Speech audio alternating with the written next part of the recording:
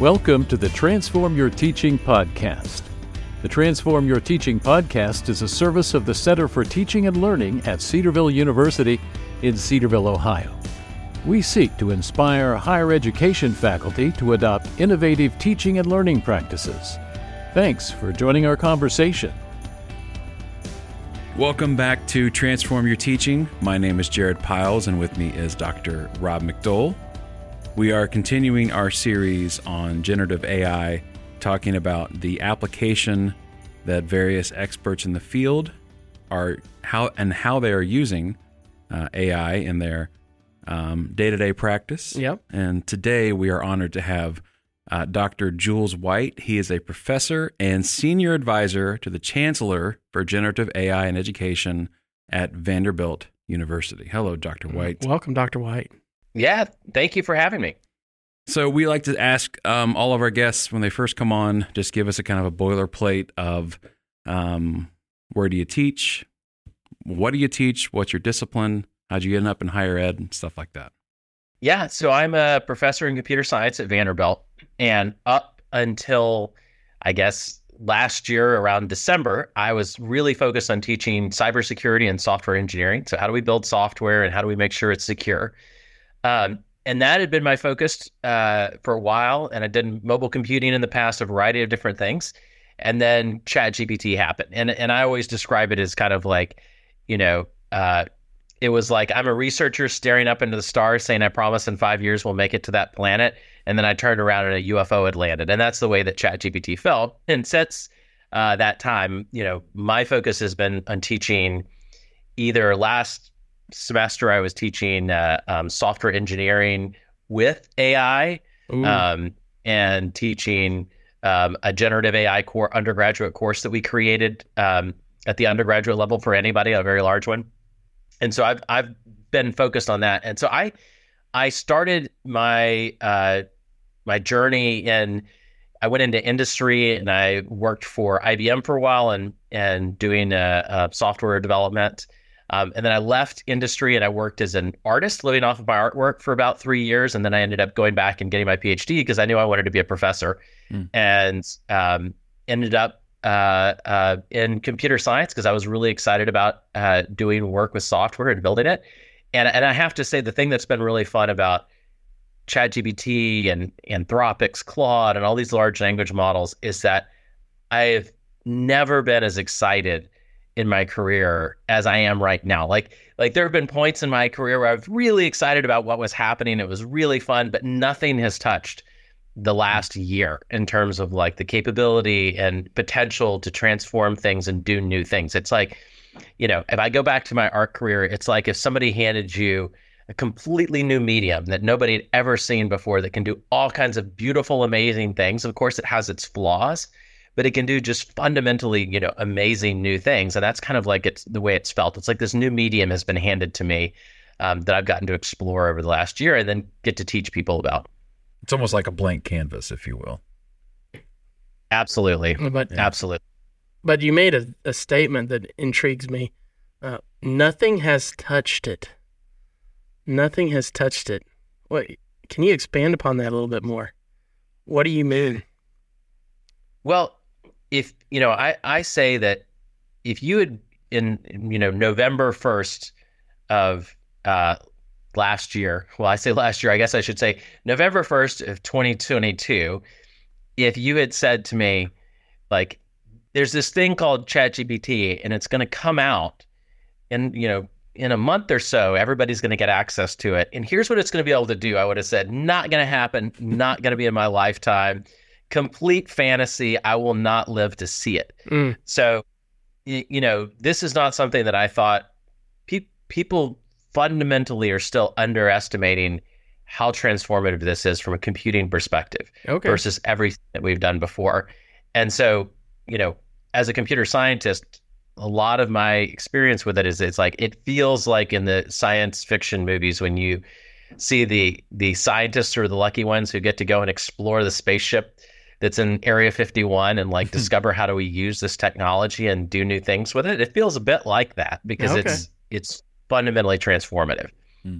So how has it been transforming your career specifically and education, you had mentioned that you're teaching a course you taught last semester, a course for all undergrads, and then I'm assuming you're also doing something with, based on what you said, generating code, generating software programs with the use of AI, so programming with AI. Speak to it a little bit more there. Yeah, so I would say that I taught on exact opposite ends of the spectrum last semester. So the generative AI course, there were no prerequisites. Anybody could take it. And it basically taught people how to do prompt engineering, how these things worked, so that anybody could come in and, be able to master and use these things effectively, use these tools effectively. And then on the other end of the spectrum was a graduate course, mostly PhD students, that was on how do we use this technology to transform what we can do with software engineering, but also how do we understand what it can and cannot do in terms of creating software. And so we had graduate students who were actually doing fundamental research in the class of answering basic questions about what can it do, what can it not do, how do we improve what it does from a creation of software perspective. So they were two very opposite end of the spectrum classes, but very interesting experiences in seeing what people said. So one of the most fun things I can, examples is when I saw people that had, started the semester and like, oh yeah, I've heard about ChatGPT, right? Supposedly, you can answer some questions or write poems, right? But then you see people have that light bulb moment where they can, they really understand how it can do something really impactful for them. So I had a student who came up to me after class, maybe the first week of the generative AI class, and he said something to the effect of like, when I use it, I feel like my brain turns off. Like I'm just kind of like, I'm not really engaging anymore. And it makes me uncomfortable with this technology. I'm not really happy with it. And then we start going through the course, and maybe a month in, he comes in and he was working in a lab. And I apologize because I don't remember the details of the lab he was working in. But he basically said, we collect all this data from these microscopes. We have this really difficult, laborious process to go and do this type of clustering analysis on the data. And I went in and using what I had learned, using ChatGPT advanced data analysis, I was able to do all of this, basically like 10 or 100 times faster. Something that would have taken weeks, I can condense it down to an hour or two. And I went and showed the postdoc, and she was over the moon excited about this, and then having me teach her, and then he was so excited about what he was doing, and it had like touched him. He realized like, oh, wait a minute. I can use it in this completely different way. And the way I used it was really creative. I thought of a new way to use it. I applied it. It took my creative thought, my really figuring out how to solve the problems and apply it.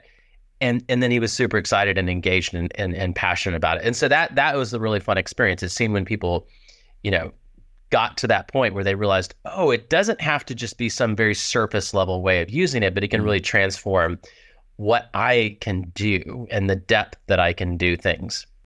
If you have a student or a faculty member that is apprehensive like that towards engaging with it, it could be for various reasons.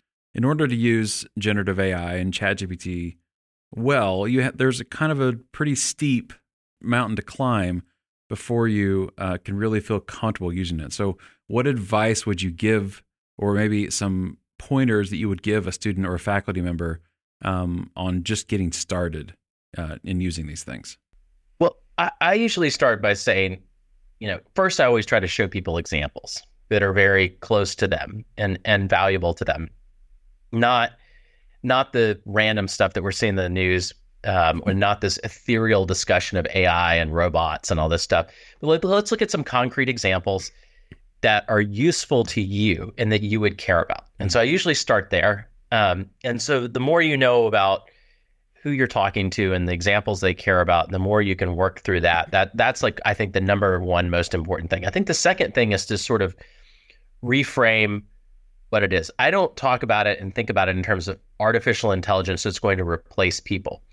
I think of it in terms of augmented intelligence, where it's going to amplify your fundamental creativity and critical thinking skills if you know how to harness it and use it correctly. And So I tell people, look, it's all about using it in an augmented intelligence way. So one, that means you have to have something to augment and amplify from the beginning. If you don't have the fundamental knowledge or skills, it can't augment or amplify something that's not there, and you won't be able to assess its output, so it won't work well. And then two, you also, like any other tool, it's like the exoskeleton for the mind. Well, you have to learn how to drive that exoskeleton. You know, it's not free. It's going to take some time, and you have to put some work in. But there is a huge payoff that comes from doing it. And then the third thing that I always tell students is I say, look, you may be tempted to go and do things like copy and paste somebody else's question into ChatGPT, and then copy and paste ChatGPT's answer back into their, assessment. But you've basically done nothing. You've taken somebody else's question and the tool's answer, and all you've done is become a human copy and paste. And that is the one job that I can absolutely guarantee you we can automate. That job will be replaced by AI. So you want to guarantee that you have no place and no work in the future world. Continue to do that, because that is something I can guarantee you we can do.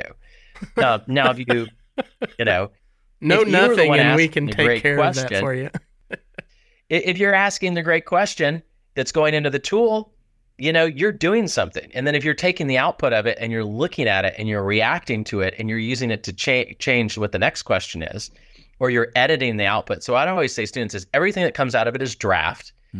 And your goal is to improve on what it's produced, or ask a better next question, or take it in a different direction, or combine it with something else interesting. Like you should be the master sort of orchestrator of the symphony, and if you're not editing, if you're not combining, if you're not directing, if you're not asking great questions or thinking of new questions or getting inspired, you're moving in the wrong direction.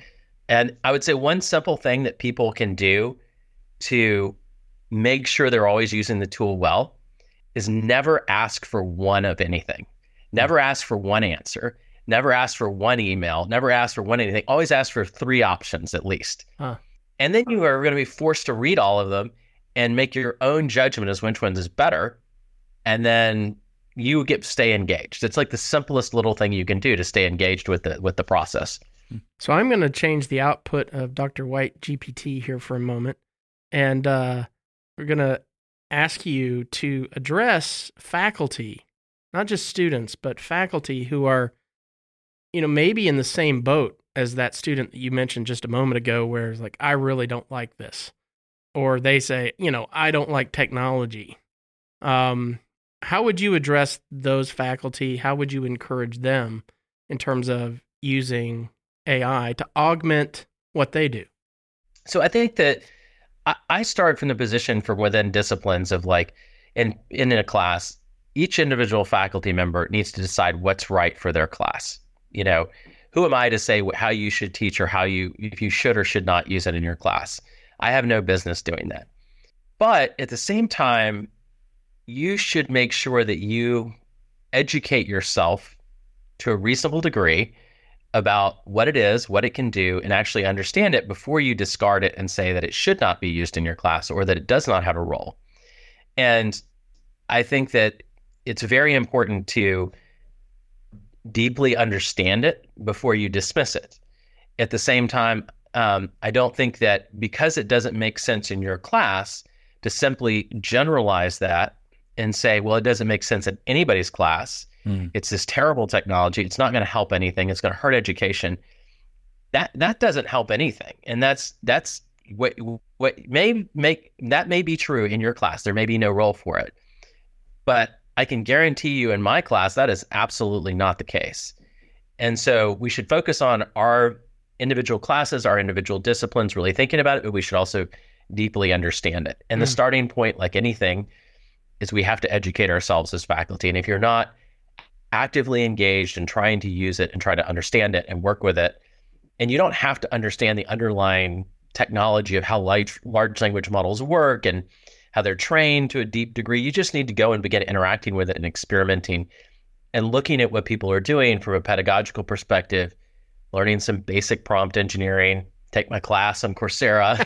I would highly recommend and plug for my own class. But, and then if you get to the end of that and you say, look, there's just not a role for it. And here's why. Well, that's great. And then you have a rationale for your class of why you're not doing it. But then accept the fact that there are different times and places for technology. And I think at the overall perspective, if I just back up a little bit, and one thing that really sort of shocked and frustrated me in spring of 23 was that I was teaching a software engineering class. And right up from the beginning, I said, everybody in this class needs to go look at this. You need to be using it in your projects. It's going to help you. I had classes where I taught how to use it. And then I went through the semester and I asked, like, how many people are using it? And like only a quarter of the class was. And I started talking to people. And what I realized was there was so much discussion of this being a tool that's used for cheating, a tool that's going to destroy education, that students felt outright scared or wrong if they went and engaged with it. And that to me is just really upsetting because like, this is not like something that's going to like be a flash in the pan and go out. This is going to fundamentally transform work and society. Industry is going to expect it. And we should not be creating a culture of fear where our students feel like they can't go and educate themselves on something important.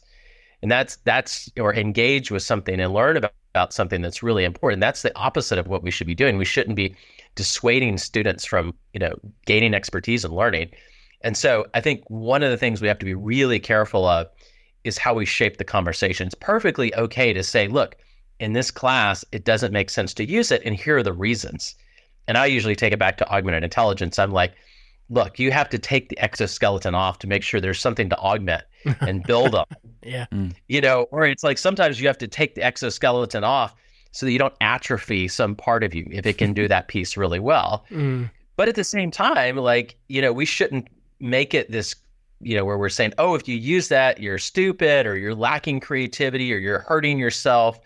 Like these big blanket statements that usually come out of a lack of actual fundamental understanding of how that discipline is using it and why it's beneficial to that discipline, I don't think are useful. And then it creates this culture where nobody wants to touch it. And that's the worst thing we can do for our students because they're going to need to engage with it when they get out in the workforce. There's no question. Yeah. You just hit on my next question, which is, we often forget that the goal of education is prepare students for the future. Where do you see this heading as far as ChatGPT? Like, what does it look like to you, either in education or in a student workplace down the road? Where do you see it heading? Well, I mean, I think we're at the, sometimes people say, where are we on the Gartner hype curve? Have we reached peak generative AI yet? And I'm like, we haven't even gotten on the curve for what I think this thing's going to do. Like, I don't even think we're beginning. This is so transformative if we look at it, I'm going to just stick to my domain. Okay. If we look at it from a computing perspective, first off, it can do things in computing that we have never, ever been close to doing before. And so, if I upload my PowerPoint slide deck of 120 slides and I say, act as a skeptic of everything I say, identify my key assumptions and generate 10 hard questions for me. Wow. It can do a phenomenal job of it. And, and you know where I got that one? I got that from the workplace because I talked to people in investment banking who said, the way we're going to start using it is we're going to take our deal decks and our deal presentations and we're going to put that in and we're going to say, we want you to look at all of our assumptions and challenge all of them because we want to make sure that we valued the deal correctly and that the investors and the people we're talking to don't blindside us with something we did not see. Oh, wow. That nothing in computing we've ever had was close to that. And to be able to just do it by saying, hey, act as a skeptic, identify my assumptions and generate hard questions, nothing has looked like that. And then the second piece of it is that it radically changes our interface to computing. So before you had the GUI, where you could go and do whatever was baked into the buttons that were available and the menus that were available and nothing else. Mm-hmm. Or you could be a programmer like me, and at great time and cost, you could go and do whatever you wanted, but it was really expensive, time consuming, hard to do. It took a ton of skill. And this is something that sits like completely in the center. It allows you to go and just intuitively in natural language say, I want to do this, this, and this, and it can go and do it. And it's essentially programming, but it's a completely intuitive interface. So it completely changes the way that we control and harness computing. Oh, yeah. And you put those two things together, and that's wildly impactful on work. So you go to the workplace and you're like, okay, I need to do X. And maybe X before was something that you couldn't do because there's this program, but it didn't quite do it. And then there's this program and it didn't quite do it. So you did all this manual labor. And now you have somebody who's smart, who's sitting in the office and they say, I need to do X. And here's how you're going to do it. And you tell the generative AI, it goes, takes the data and it does it. And it's something transformative. Even simple things like GPT-4 vision. One of the demos that I do is I show people, I'm like, okay, look, here's a catering menu. I take a picture of the catering menu and I'm like, okay, I'm having a meeting and I need an order for 15 people. Draft the order and draft the email with the order in it. Yes, here's the items you need to order from this catering menu for 15 people. They're like, okay, great. But I also have some people who have nut allergies. Any of these things potentially have nuts. Oh, that item right there, we'll remove it and replace it with this. You name it, there's those types of things are going to be transformed by it. And so students have to be prepared to engage with it. Now, how it's going to impact every different industry, I think is really hard to predict. But the one thing that's it's happening right now is that the tools that have it baked in are starting to be released. So before it was like, we got this far by copying and pasting into a chat interface. And the next layer is you go into Microsoft Word or you go into Microsoft Office or whatever tool it is, your Google, G Suite, and it's right there baked into it with access to everything in that tool. And that's when things are really going to start transforming, is that more and more people get access to these tools in the workplace and there's comfort of everybody that we've got all the legal agreements in place that we're happy to feed it our data. It's going to just explode in terms of how fast this is going to start moving. And then when all these individual companies, once they start building groups that are really quickly innovating and using it to transform how they do computing and how they solve problems and tasks, that's when things are going to really take off. So my prediction is that, I thought last year was wild, but I think next year is going to be even wilder because of these tools that are coming out. We should have you on this time next year as well, just to see. Yeah, sure. The Wilder of 2024. Yeah, that's right. It's almost like any kind of technology integration. Like I come from the K-12 space, and we spend a lot of time talking about tech integration, and it's the same thing. It's the apprehension. It's this is going to ruin education. Or I remember having this discussion with a couple educators I used to work with, talking about Google Docs. Like it's going to ruin handwriting. It's going to ruin, spell check, and it's the end of the world and stuff. And that's always the first reaction to something new like that. But it's then when you get them into practicing and just starting the process, they start to see, this can benefit me in some way. I can have my students collaborate in this Google Doc instead of doing, I'm not limited to just the in-class time for them to work on this project either. They can do it at home, and they can, the same document together and stuff like that. So I have a question on the Jules White AI performance curve in terms of models. Right now, I think most of us would say ChatGPT is the leader. Would you agree with that statement? GPT-4 is probably the leader right now. Yeah, okay. Yeah, I needed to be precise. I caveat that. Turbo? I think it depends. I think it depends on each individual task. It really depends. So in general, people tend to use GPT-4 and get the best results for a wide variety of things. Okay. But there's lots of tasks where, like Anthropic's Claude, in my experience, is better. And then there's like new competitors, like this new Mistral model that was released. Mm-hmm. That's really good in different cases. So it really depends. And I've heard all kinds of people who tell me, like, in this case, I'm using this particular model because I get better performance out of it. GPT-4 is like a good general starting point that works for, a lot of things really well. or GPT-4 Turbo, whatever the current flavor is. But there are lots of other really, I would say, close or good competitors. Anthropic's Claude is one, and now Mistral's model is definitely one of them. So Anthropic's Claude 1 or 2? Which one? My perspective is always use the latest from each one. So Okay. Claude, I think Claude it's 2.1 or whatever Yeah. the latest version is. I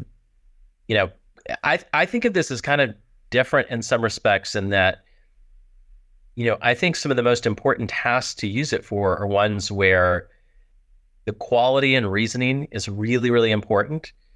And so, I'm willing to pay for a 10% better outcome. And I'm really because most of the tasks that I'm really benefiting from, the difference in price potentially that I might be paying to do the task Mm-hmm. pales in comparison to the cost for me to do it myself Okay. by hand, because it would take me so much longer to, do it without the tool, that whatever cost it's giving me, is negligible compared to my time cost or the actual cost of my salary for that time or for whatever person is doing it. Okay. And then you said Mistral. Is that the one that also works alongside the AI platform that you can get going on your own machine? Yeah, so it's an open source model released by a French company. And so it's perfectly, free. You can download it and use it yourself. Now, it's free to obtain it, but then to run it, you need a fairly substantial piece of computing hardware to run it and to have it run fast enough for you. I mean, there's all kinds of projects to run it on your laptop and things like that. But if you were, used to just going and logging into ChatGPT and having ChatGPT be really fast and this nice user interface, it's not that out of the box. You have to be sort of more install it and use it, do some things, but it'll create probably an open source platform that a lot of people go and build ChatGPT-like experiences on top of that, sit within some company's data center and never, data never leaves. Okay. Well, Dr. White, we appreciate you coming on and talking about generative AI with us today. It was definitely worthwhile, and we appreciate your time. Yeah, appreciate it. Oh, yeah. We're going to have him on again because there's Absolutely. I have more questions now, more things I'd like to hear him. Yeah, if you're willing, we'd love to discuss. have you back on sometime Yeah, sure. in the near future. I'd be happy to. All right. That was Dr. Jules White from Vanderbilt University. Thanks for listening. Be sure to like and subscribe and leave us a review and check out our blog at cedarville.edu/focus blog. And we'll see you next time.